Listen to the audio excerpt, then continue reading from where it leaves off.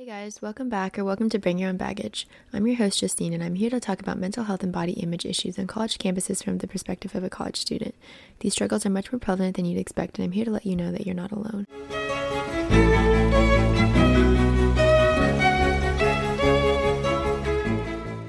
Hey everyone, or duffels should I say. I'm really trying to push that name because I think it's so cute.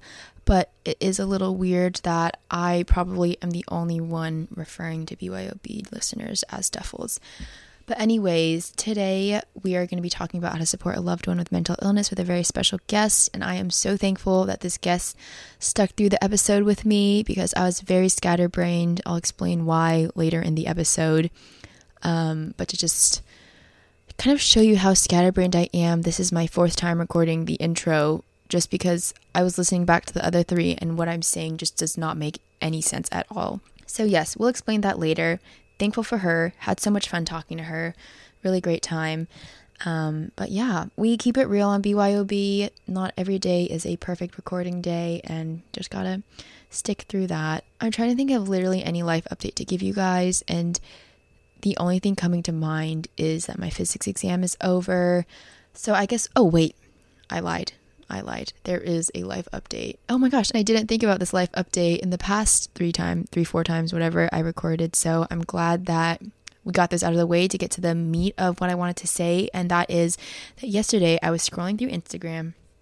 And have you guys noticed that Instagram has an ad literally every other post now because they care more about money than their users? Anyways, I was scrolling through Instagram and I see an ad for the comfy and I was like, don't need to see this, I already have a comfy. But then I did look at it and it was for a rainbow tie-dye comfy. Just let that soak in. And so of course I clicked on it and it is called the cotton candy comfy. And I really saw that as a sign because if you guys don't know, cotton candy ice cream is my favorite ice cream in the entire world. Anything cotton candy flavored, cotton candy peeps, cotton candy sugar cookies, whatever. Love it, even though I am always made fun of my taste or my love for cotton candy since it is a very childish thing. But what I'm going to say is even more childish, so just listen up. So anyways, they have a rainbow tie-dye comfy and this comfy matches the squishmallows I have. So I think I need it. I'm open to any thoughts, opinions about whether or not I need to match my squishmallows. I mean, the obvious answer is yes, but I would just like some input into that before I make any decisions. But my reasoning for this is yes, I do already have a comfy, but a rainbow comfy that matches my squishmallows would just really improve my mental health. And we're all for mental health and wellness on this podcast. So please don't stop listening to BYOB because I talk so much about squishmallows and comfies. I promise I have more substance than that. But anyways, I have been rambling for way too long now, so let's just get right into the intro.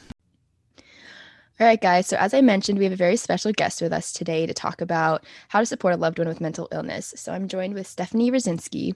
Stephanie is a third-year double majoring in environmental science and anthropology. She's also on the executive board of Indie Heads and loves to get to meet new people and talk about music through that.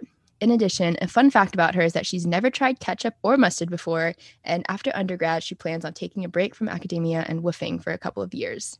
So 2 things. First of all, how have you never tried ketchup and mustard before?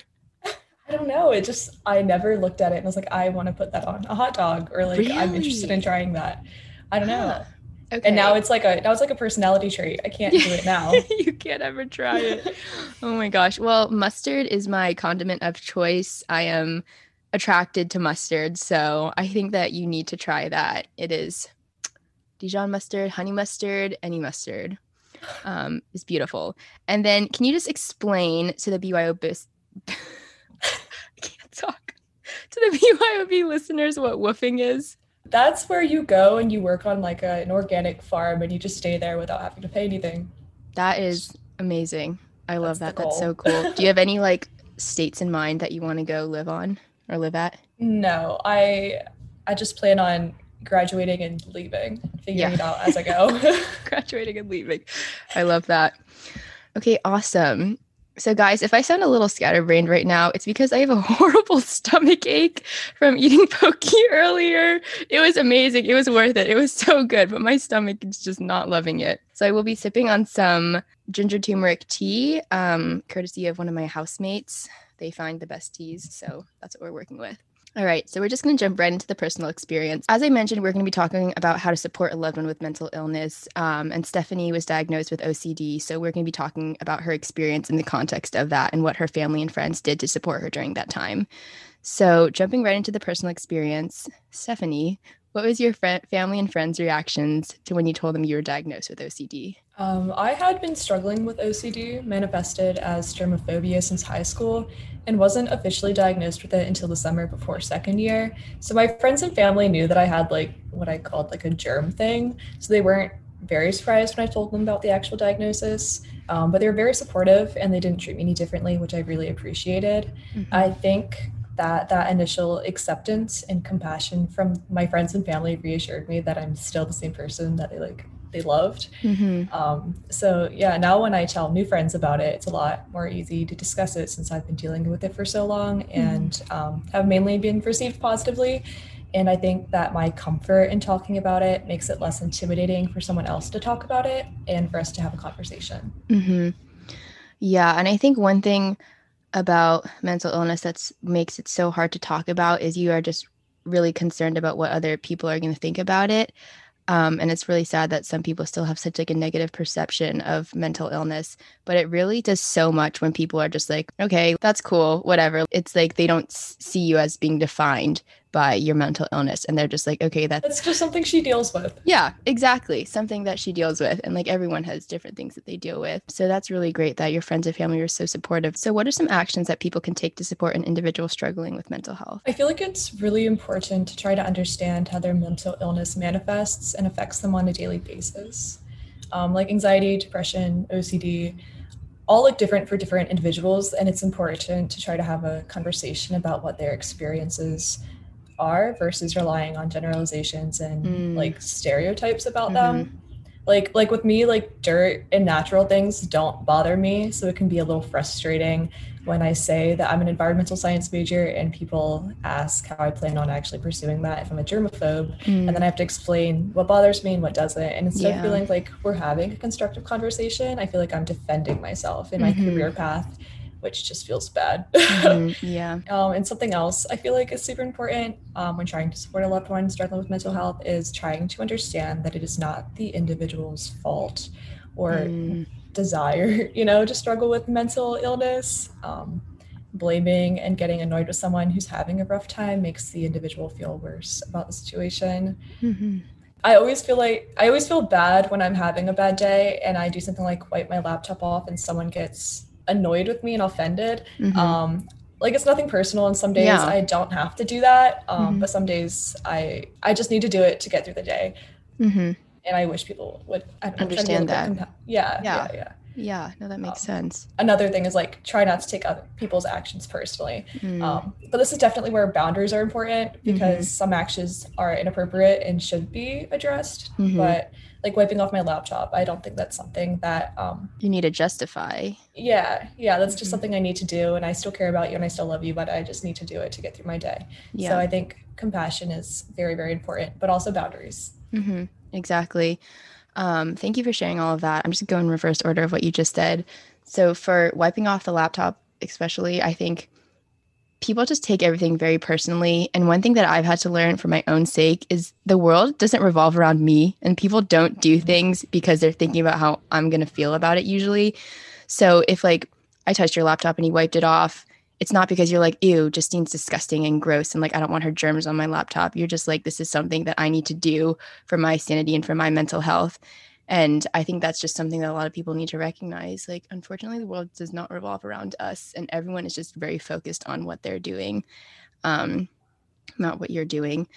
Yes. And another thing that's so important is educating yourself on the mental illness that your loved one struggles with, because what you were talking about, I think still people are getting better about learning about mental illness and educating themselves on it, but I feel like there are also people who just kind of rely on the stereotypes like what you were talking about. There are still people who are just like people with OCD are just super clean, like they're neat freaks, and it's just so much more than that. Like if you don't know that by now, you've been listening to all the episodes. I think I've had like three or four people on who struggle with OCD, and that manifests itself in so many different ways for everybody. So it's not just being a neat freak, like that's Yeah, just offensive. honestly. Something that I found really helpful is following accounts on Instagram that promote mental health, because they do a lot of good work of like informing people about what mental illnesses are, and they have it like backed up by research and stuff like that. So it's like reputable, and it's an easy way to kind of share with others because it's like an aesthetically pleasing graphic, but it's also really informative. So yeah, if you have someone struggling with mental illness, please do research on what that is. It takes literally 3 seconds to be like, what is anxiety? Or like, how does OCD manifest in different people's lives and stuff like that. Mm-hmm. Yeah. So thank you again for sharing. So the next question is, did you ever encounter any negative reactions when you tried talking to family and friends about mental health? And if so, how did you work with this? Yeah. Sometimes I'll be talking about how I feel worn down by dealing with OCD and anxiety. And I'm told that it's my own fault because I can Ugh. control my thoughts and Oh it's my not a God. real issue that I'm dealing with. And I've talked with a few of my friends and they've had similar experiences where they've reached out to loved ones for support and they've been shut down or told that they're being overly sensitive. Mm-hmm. And this can be a difficult situation because you're already making yourself vulnerable in a sense, talking about your struggles with mental health. And it's really hurtful to have someone criticize you or argue with you about your personal experience. Yeah. So in these situations, I usually try to take a step back and ask them why they feel as they do. And hopefully this can lead to a more positive conversation and you can figure out why the other person is reacting the way they are. And it can be like a good learning experience for both parties. But sometimes it really just isn't possible to have a conversation at that moment. So I acknowledge what they're saying and I usually try to move past the conversation, whether that means changing the topic or leaving the room, because sometimes it can be more damaging to talk about it if the other person isn't willing to have a healthy dialogue about it Mm-hmm. than, you know, than just leaving it alone. Yeah. And sometimes if the experience is really upsetting, I'll reach out to one of my friends to talk about what happened. And that's usually productive and helps Mm-hmm. me work through that feeling of rejection or whatever else I'm feeling at that moment. Yeah, exactly. For anyone listening to this who struggles with mental illness, you cannot control your thoughts. Like when people say that, it drives me absolutely insane because I'm like, when you have a mental illness, it's literally like a chemical imbalance in your brain. And when someone says that to me, I'm like, wow, you don't think I've tried that before?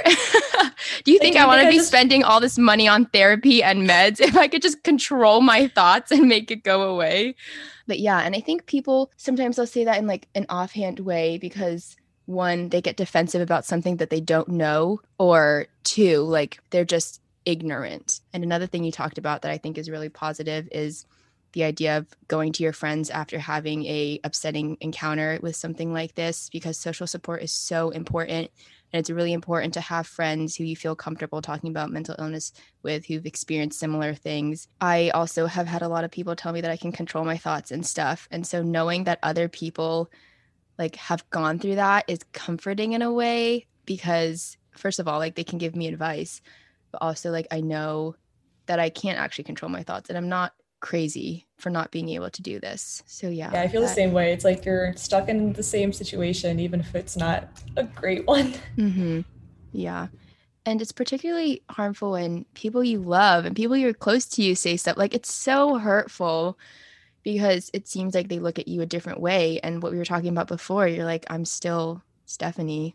Like, Mhm. I'm still me. Like, this doesn't define me and stuff. But when people treat you like there's something wrong with you that you can't control, it's really damaging. I was gonna say I'd rather have a stranger come up to me and be like, you can control your thoughts instead of someone in my family, but that would just be so alarming if someone actually did that to me. I'm like, are you Yeah. okay? I'm like, can you control your thoughts? It Can doesn't you control seem your like actions? I don't yeah. know. Oh my gosh. All right. So the last question is, what are small things that your friends at college do to help you when you're having an especially hard day mental health wise? I usually can tell my friends when I'm having a bad germ day or I'm feeling extra anxious. And they usually try to have a conversation about what would make me feel better in that situation. I really, really value spending time with others, so we might make an effort to do homework together for a few hours or go on a walk to get some air. Or my roommate that I live with, we'll go watch a show together in the living room, which is always nice. If we're out and about, the open doors and push shopping carts, which are two small things that really make me feel significantly better. And just having a conversation about silly things also helps. Like we might talk about show or some music or places we want to go, and it kind of helps me to take my brain out of my body for a moment and just to calm down. Yeah, it's really amazing. And I'm so glad you have friends like that. And something that really struck me with what you were talking about is how they'll do small things like open doors and push shopping carts for you. And so were those things that you talked to them about how it makes you feel uncomfortable, or did they one day just notice that you were stressed about that some days? Or like how did they pick up on these cues? The doors, I think because sometimes I would have to use a napkin to open a door. I'd have to go wash my hands afterwards. So it was something they picked up on in shopping carts. Sometimes I'm like, can someone please push the cart? Like I'm having a bad day. And then sometimes if I'm already expressed I'm having a bad day, they'll just push it for me, which always makes me feel loved, feel seen. Yeah, no, definitely. And I think that can be hard sometimes for people with mental illness to talk about these small things, because things that are really big to us aren't big to other people. So it can kind of be like embarrassing to be like, for me, example, when I'm having a bad day and I'm just like feeling really anxious, I have to be like, hey guys, not having a great day. If I seem really rude right now, like I'm not trying to be, it's just because I am just dealing with a lot internally. And sometimes it can be embarrassing to do that because it's not something that people normally do or like say to other people. But it makes so much of a difference when my friends are like, yeah, like that's fine. I totally understand. Like if you need space, like just let me know. And that's really great because social support is really important, but also just like getting alone time and just time to like process what you're thinking is also really important. Mm-hmm. All right. So thank you so much for sharing all of that personal experience. Really appreciate it. I feel like people can learn a lot from that. And so now we're just going to jump right into the advice portion. All right. So for our first piece of advice, many people often ask, how do I know when to help? So we're just going to go through some signs that a friend or family member may have a mental illness and can need your help. This is all from the Brain and Behavior Research Foundation. So the first sign is they suddenly no longer have interest in things they used to enjoy. Next, they seem angry or sad for little or no reason. They don't seem to enjoy things anymore. They have told you about or seem to be hearing voices or having unsettling thoughts. They seem emotionally numb, like they don't feel anything anymore. They eat a lot more or less than they used to. Their sleep patterns have changed. They seem to be anxious or terrified about situations or objects in life that seem normal to you and others. They've been missing more and more time from work or school. They've been drinking heavily and are using drugs to cope. They're avoiding close friends and family members, and they're talking about taking their life or feeling hopeless. The next bit of advice is in regards to a friend or family is showing signs of a mental health problem or reaching out to you for help. This is how you can offer support from mentalhealth.gov. Finding out if the person is getting the care that he or she needs and wants. If not, connect him or her to help. Expressing your concern and support. Reminding your friend or family member that professional help is available and that mental health problems can be treated. Asking questions, listening to ideas, and being responsive when the topic of mental health problems come up. Reassuring your friend or family member that you care about him or her. Offering to help your friend or family member with everyday tasks. Including your friend or family member in your plans. Continue to invite him or her without being overbearing, even if your friend or family member resists your invitations. Educating other people so that they understand the facts about mental health problems and do not discriminate. And treating people with mental health problems with respect, compassion, and empathy. All right. So we know that talking about mental health can be kind of hard and uncomfortable if you are not used to it or educated about mental health in general. So we're now going to be going into 8 tips for talking about mental health, and this is also from mentalhealth.org. The first is to set a time. The first is to set a... The first. All right. The first is to set time aside with no distractions. Next, let your loved one share as much or little as they want to. Let them lead the discussion at their own pace. Don't put pressure on them to tell you anything that they aren't ready to talk about yet. Don't try to diagnose or second guess their feelings. Try not to make assumptions about what is wrong or jump in too quickly with your own diagnosis or solutions. Next, keep the questions open-ended. Say, why don't you tell me how you're feeling, rather than, I can see you're feeling very low. Try to keep your language neutral. Give the person time to answer and not grill them with too many questions. Talk about well-being. Talk about ways of de-stressing or practicing self-care and ask if they find anything helpful. Exercising, having a healthy diet, and getting a good night's sleep can help protect mental health and sustain well-being. Listen carefully to what they tell you. Repeat what they have said back to them to ensure you understood it. You don't have to agree with what they're saying, but by showing you understand how they feel, you're letting them know you respect their feelings. Offer to help them in seeking professional support and provide information on ways to do this. You might want to offer going to the general practitioner with them or helping them talk to a friend or family member. Try not to take control and allow them to make decisions. This is super important because sometimes it's hard for people with mental illness to take the first step. So just sending them a list of resources. If your school has CAPS or like the Psych Today website, I feel like is really useful, and just like helping them, again, take that first step. Mhm. Finally, know your limits. Ask for help if the problem is serious. If you believe your loved one is in immediate danger or they have injuries that need medical attention, you need to take action to make sure that they're safe. And going off of this, also from mentalhealth.org, is how to respond in a crisis. People with mental health problems sometimes experience a crisis, such as feeling suicidal or experiencing a different reality. You may also feel a sense of crisis, but it's important to stay calm. Some general strategies are to listen without making judgments and concentrate on their needs at that moment. Ask them what would help them. Reassure and signpost practical information or resources. Avoid confrontation. Ask if there is someone they would like you to contact. Encourage them to seek appropriate professional help. And if they have hurt themselves, make sure that they get the first aid that they need. All right, now we kind of touched on this a little bit earlier, but we're just going to give some examples of things to 100% avoid saying, and this is from NAMI. So the first one is just pray about it. This one drives me up a wall. I'm like, I did pray about it, and God told me to get on meds and start therapy, because I think I might do an episode about this later, but I think it's taboo to talk about mental health and religion because people look down on it. They're like, oh, it's because you don't go to church enough or your faith isn't strong enough. And again, that's not true. And I can pray as much as I want. And I do pray as much as I want. But at the end of the day, like getting professional help is really important. Next is you need to just change your attitude. Again, attitude has nothing to do with mental health. With mental illness, I don't know how to stress this enough, but you cannot control what you think. You can take actions to manage the thoughts, anxieties, stresses, whatever you have. But at the end of the day, you can't control it by just saying, all right, I'm not going to think about this anymore. Like, that's that. Mm-hmm. Next is stop harping on the negative. You should just start living. If someone said that to me, I would punch them in the face. Next is everyone feels that way sometimes. This is so hurtful because it really downplays, or what's the word? Like invalidates. Yes, yeah. Devalues, invalidates the way that someone is feeling. And with someone struggling with mental illness, again, they need professional support, and saying like everyone deals with this, everyone feels this way sometimes will really keep them from getting that help that they need. Mm-hmm. Next is you have the same illness as my blank, my mom, my cousin, my friend, whatever. You're like, okay, and like this isn't some the same person kind of club. Yeah.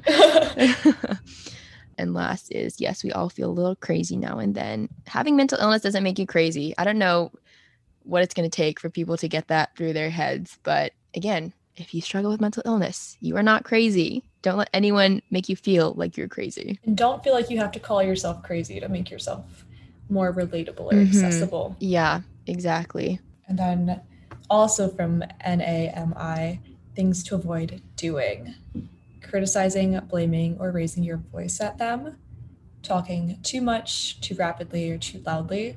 Silence and pauses are okay. Showing any form of hostility towards them. When I'm upset and having a difficult time, if someone gets angry with me, it just makes me feel even worse, and then I shut down. I don't want to talk about it, and it's not conducive to anything. Yeah. Assuming things about them or their situation, I feel like that relates to you have the same illness as my, because it's not the same. Being sarcastic or making jokes about their condition, and patronizing them or saying anything condescending. I think that the last two ones about being sarcastic or patronizing, people tend to act like that because they think, oh, you're just saying that you're depressed to be quirky. Like, haha, like people, I feel like now on social media have just gotten really into being like, oh my God, I'm so depressed. Like, that's not quirky. Depression isn't just like a trend, it's not like a phase that you go through. Depression is a real mental illness that usually comes from something traumatic that someone experienced. So making jokes about that is not a good look. All right, so that is all for our advice portion. At the end of the day, though, it's really important to remember that ultimate responsibility lies with the person living with the illness. And you can play an active role in your friend or loved one's treatment, but don't put too much pressure on yourself to take the, I think, emotional demand of mental illness on yourself. When helping someone with their own recovery, it's really important to remember that it's extremely important to take care of yourself and maintain your own support system. Having family and friends to confide in, as well as assist you when your loved one cannot, is vital. Make sure to set boundaries, decide what your limits are, and inform your friend or loved one. All right, so that wraps it up for this episode. Thank you so much, Stephanie, for coming on. I really appreciate it. Oh, thanks for having me. I really enjoyed talking about this. Yeah, learned a lot. So if you guys are still listening, thank you so much, and make sure to BYOB next week. Bye.